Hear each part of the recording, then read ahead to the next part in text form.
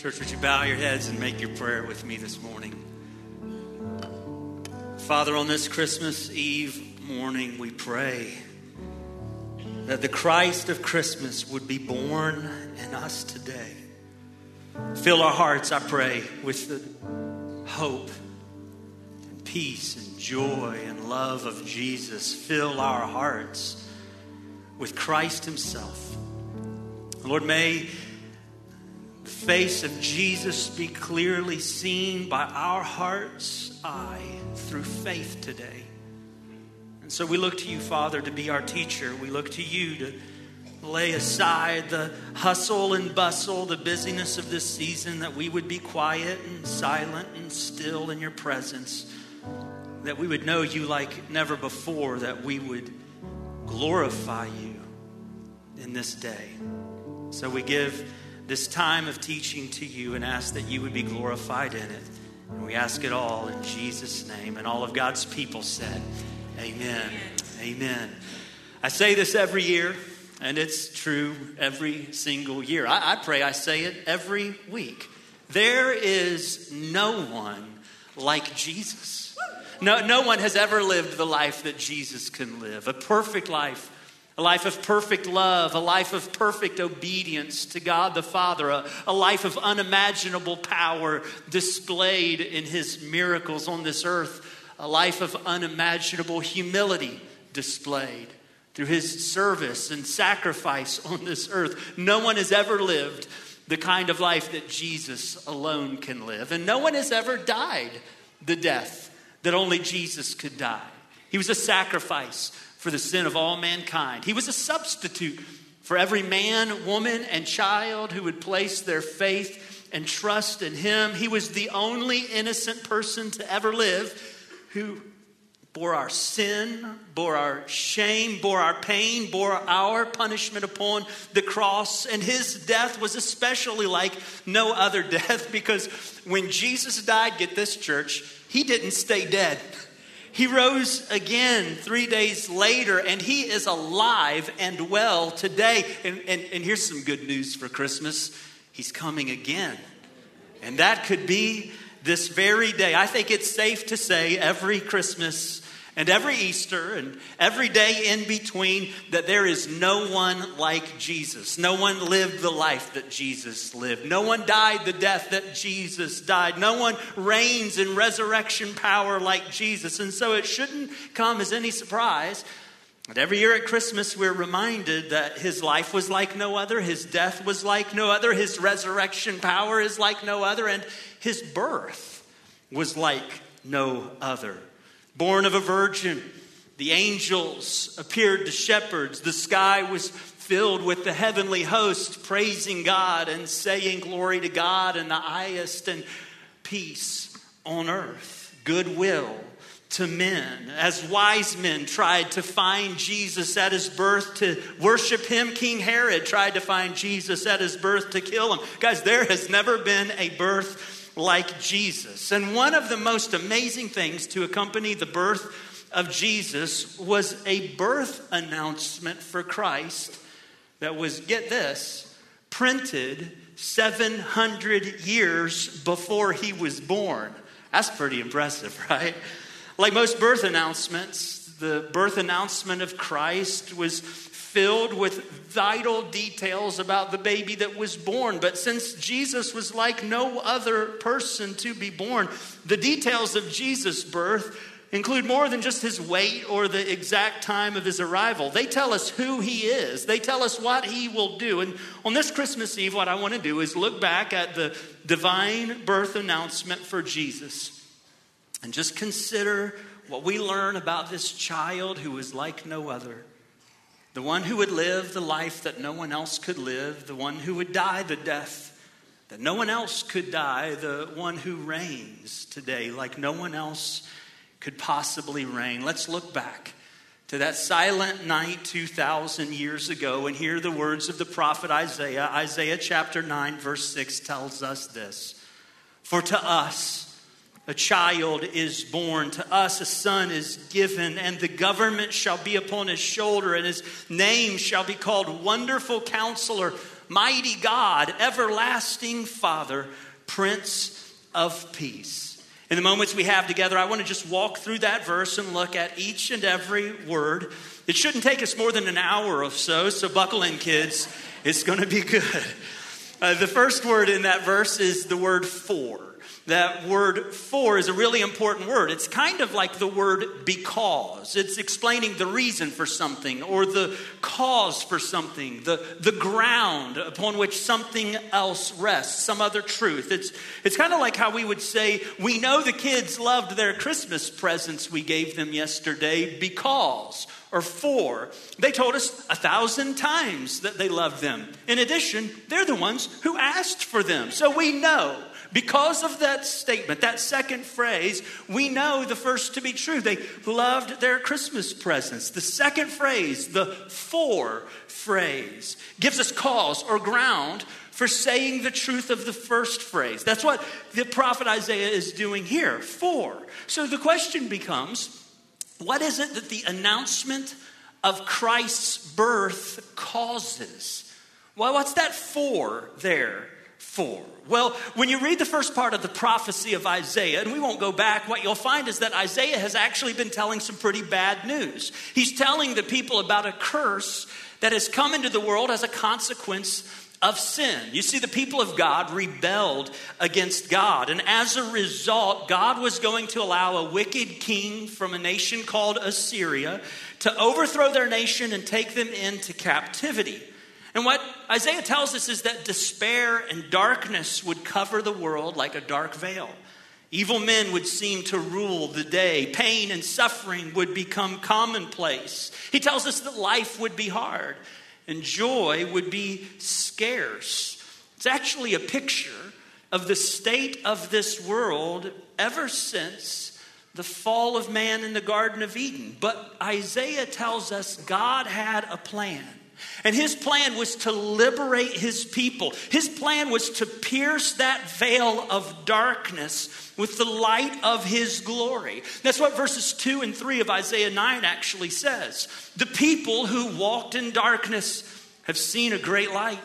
Those who dwelled in a land of deep darkness, on them has light shone. You've multiplied the nation. You've increased its joy. They rejoice before you as with joy at the time of harvest, and they are glad as when they divide the spoil. Isaiah tells us that God's plan is to reverse the curse of sin, to bring joy and freedom and victory to his people. And the question becomes, how will he do that?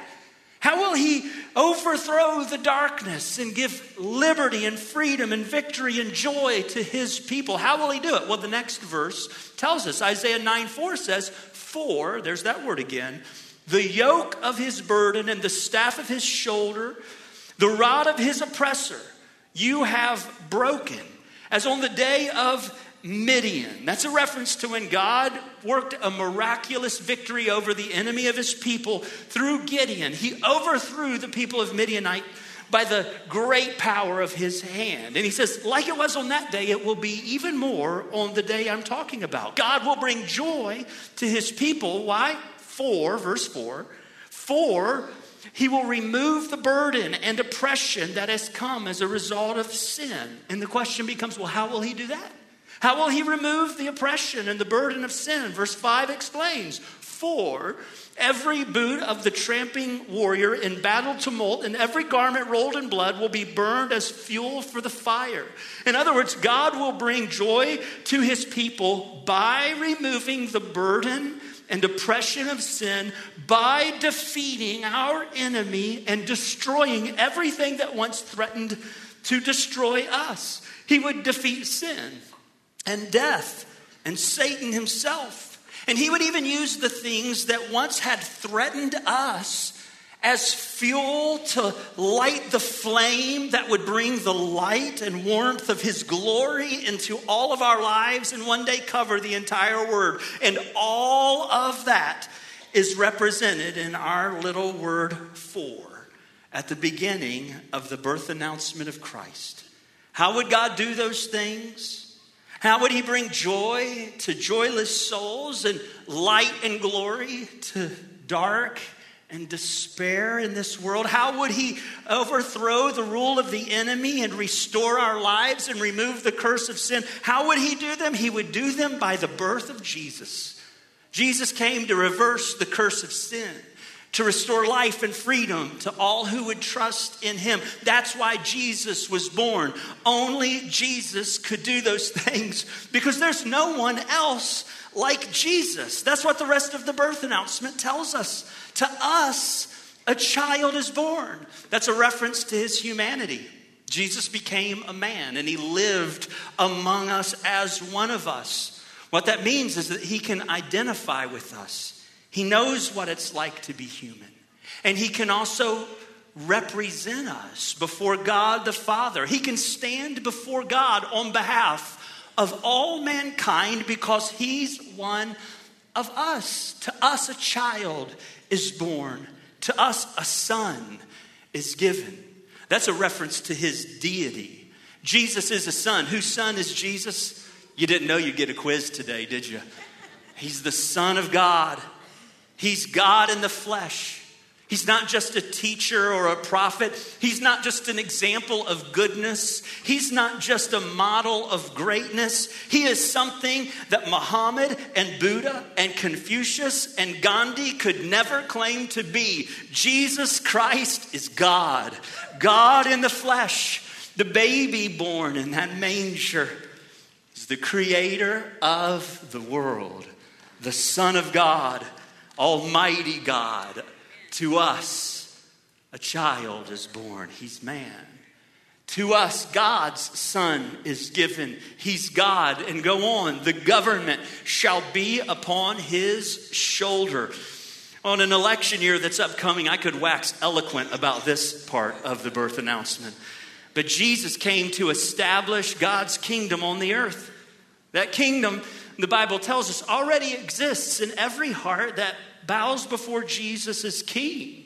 Their one true king is Jesus. And so the kingdom of God has come to every heart that embraces Jesus as king. The Bible also tells us that one day Jesus will come again. And his kingdom will reign unopposed throughout the earth. Every oppressive influence in this world that now plagues mankind will be broken and destroyed forever.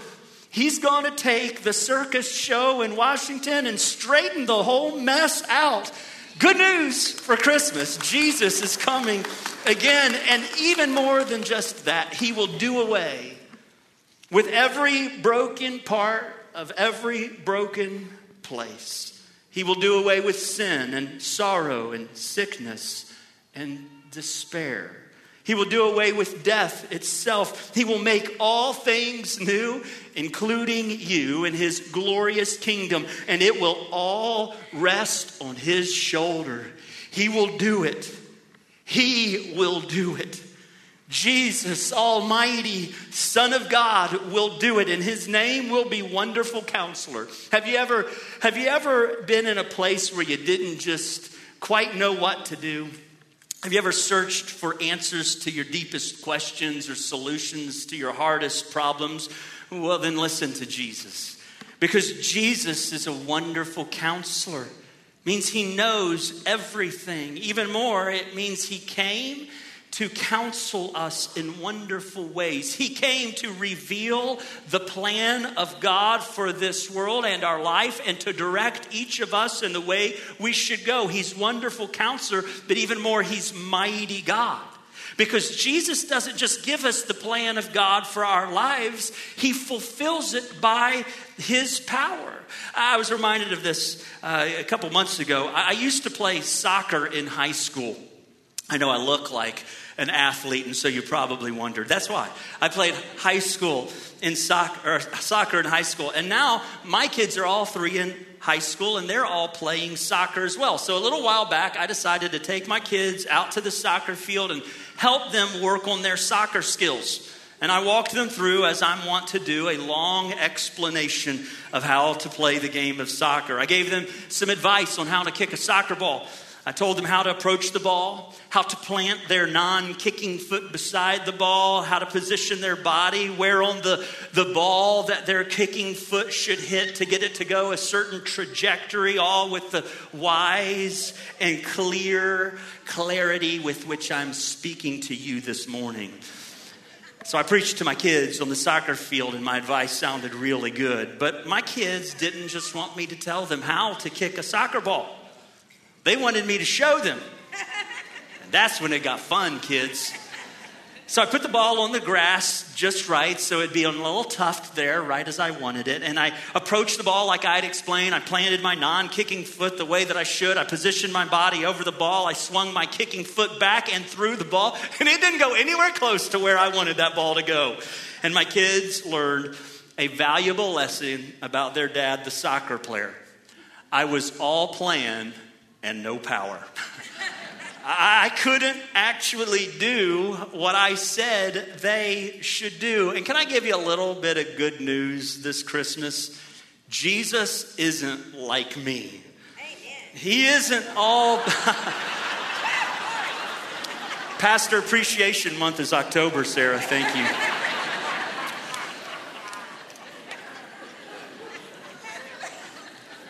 I'll be heading to Ohio tomorrow. Play I come back. Let's just rewind that. We'll cut that out on the video as it plays through the week.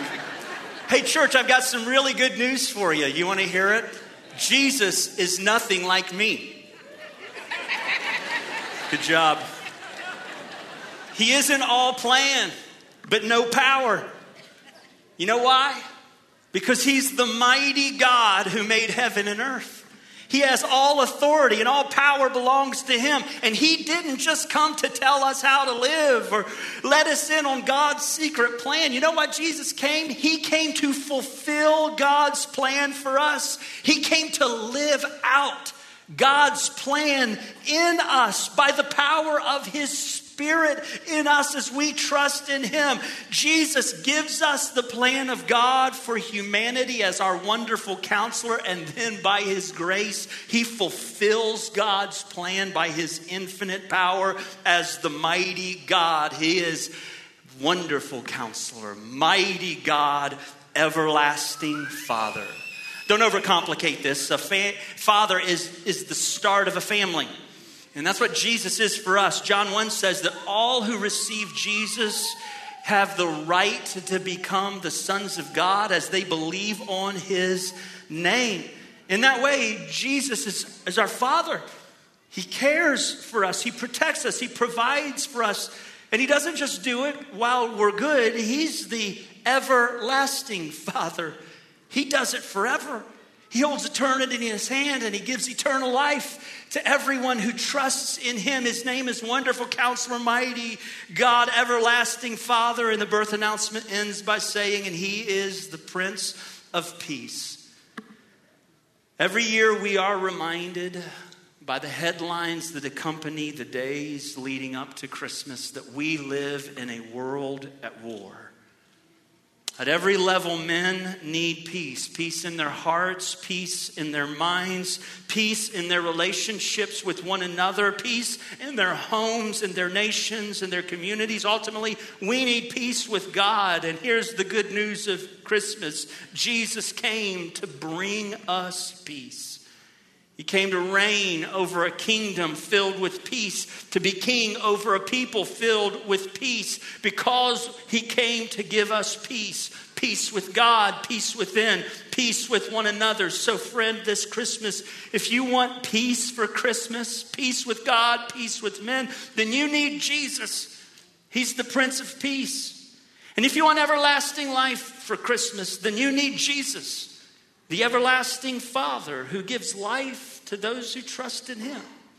If you want power and victory over sin and death and every form of oppression this Christmas, then you need Jesus, the mighty God. And if you want truth and wisdom this Christmas, then you need Jesus, the wonderful counselor. And here's the greatest news you have for Christmas. We don't just need Jesus, we have him. For God so loved the world that he gave us his Son, his only Son, the Son that he loved, and his name is Jesus. Christmas is the moment in time when we are reminded that Jesus came to us, which means not only do we need Jesus, we have him, and so the only question is whether or not we've come to place our faith and trust in Jesus. Have you received through faith Jesus, the Son that was given to us, Jesus who is your peace, Jesus who is your life, Jesus who is your strength and power, Jesus who is your wisdom and truth? Have you ever placed your faith and trust in Jesus? Our prayer is that no one would leave this place this morning without receiving for Christmas the greatest gift that's ever given, the gift of life, the gift of power, the gift of Jesus, God's own Son. Trust in Christ. For to us a child is born. To us a son is given. And the government shall be upon his shoulder. And his name shall be called Wonderful Counselor, Mighty God, Everlasting Father, Prince of Peace. Behold our King, Jesus. Would you join me in prayer by bowing your heads and entering into God's presence? Father, we thank you for Jesus. We thank you that he has come to do for us what we cannot do for ourselves. And Lord, I pray that our hearts would trust in Jesus, receiving the gift of life that only comes through him. And so, Lord, I pray that as we sit in quiet stillness, even in the darkness of this room, that by the power of your Spirit, you would shine the light of truth about Jesus in us. And as we go, would you reveal the light of the truth of Jesus to others? Jesus would be seen and known and believed and glorified this Christmas. We ask all of these things in Jesus' name. Amen.